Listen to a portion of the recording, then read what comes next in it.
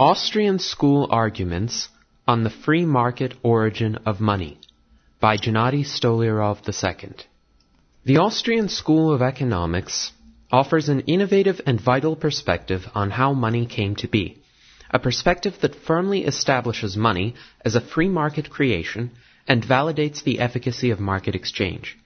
According to Karl Menger, the 19th century founder of the Austrian school, money could not have originated as the invention and imposition of a wise ruler or government. Several difficulties and outright absurdities are inherent in such a scenario. 1.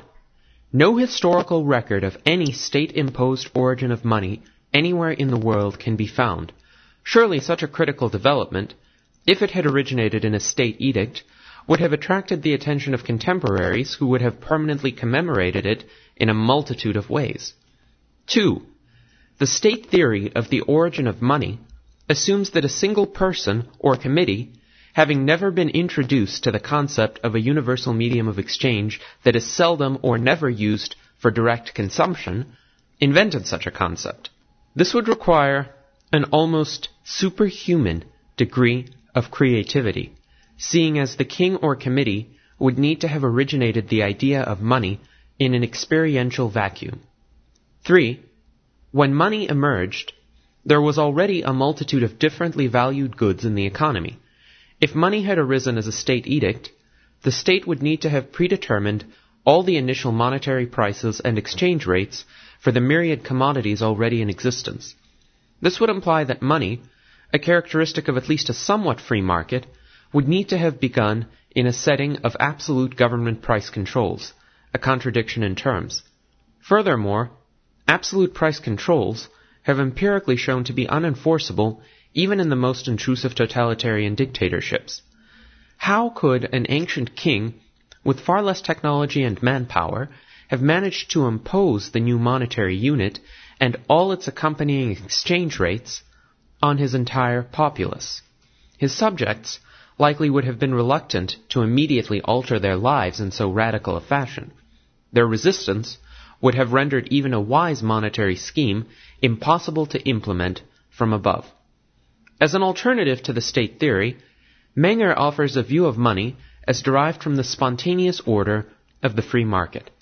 Menger's theory implies, in the words of economist Adam Ferguson, that money is a product of human action, but not of human design. Menger begins with the common-sense observation that different goods have different degrees of salability or liquidity. That is, some goods are more readily tradable for desired products than others. One might more easily find sellers for a bushel of grain than for a telescope, for example, thus rendering the bushel of grain more saleable. A prime measure of salability is the amount of time required to obtain an economic price for the good in question. One's neighbor might give one a mere loaf of bread for one's telescope, because the neighbor is not an astronomer and does not value telescopes highly. But this will not satisfy any prudent seller of the telescope. To find a fitting market price for the telescope, one would need to search longer and more carefully for professional astronomers who appreciate the telescope sufficiently to fittingly compensate the owner for it. Some goods are significantly more saleable than others, especially goods which are permanent, durable, divisible, and whose smaller units are still highly valued.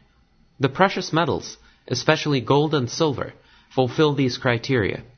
Due to these precious metals' portability and ease of storage, it is much more advantageous to the seller of the telescope to trade it for gold, and then to use the gold to purchase goods from sellers who might not themselves have desired the telescope. Gold thereby becomes a medium of exchange, which, though not used in direct consumption by most of its possessors, is nonetheless desired for the sole purpose of indirectly obtaining consumption and production goods. The emergence of a medium of exchange is a self-reinforcing process. Once an individual actor in the marketplace learns that others demand gold, he is more likely to demand gold himself, in the interest of more readily facilitating trades with them. Subsequent actors are even more likely to use the same reasoning to seek to acquire gold. Hence, the salability of gold increases dramatically to far outstrip the saleabilities of all other commodities. Gold, then, becomes the natural free market choice for the best medium to facilitate complex, indirect economic transactions. During the late 19th and early 20th centuries, despite Menger's discovery of the law of marginal utility and his explanation of the origin of money, mainstream economists did not use a marginal utility approach to account for the value of money. To them, the marginal utility approach seemed circular. To explain the value of money by claiming that an actor subjectively values each individual unit of money was, in the minds of the mainstream economists, tantamount to asserting that money has value because money has value. The marginal utility approach seeks to explain the purchasing power of money via the subjective preferences of the economic actor. Yet the subjective preferences of the economic actor for money are explained by the actor's ability to exchange money for production and consumption goods.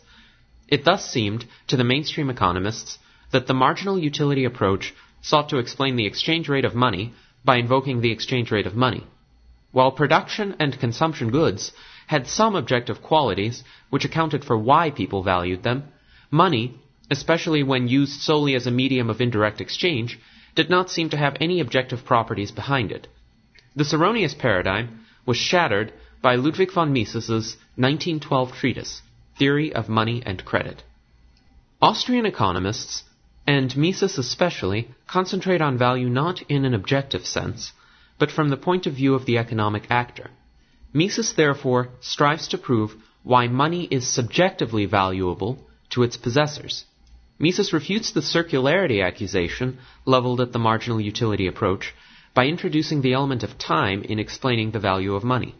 The economic actor values money now because of the purchasing power he expects it to have later. Why does he expect money to have purchasing power later? Because he has observed that money had purchasing power before. That is, the actor has lived in a society where money was accepted as a universal medium of exchange, whether it be a paper or a commodity money. From this insight originates Mises's regression theorem. The actor knows that money is valuable today because of its empirically observed value yesterday. He knew of its value yesterday because of its value the day before. This regress in time can be taken as far back as the origin of money on the free market, for which Menger's prior explanation accounts. Thus, there is no historical or empirical disconnect between the first origins of money as a valuable medium of indirect exchange and its present perceived value by individual economic actors. Austrian economics offers an elegant, logical, and thoroughly causal explanation of how money came to be, again demonstrating the power of the free market to spontaneously organize human activity in meaningful and universally beneficial ways.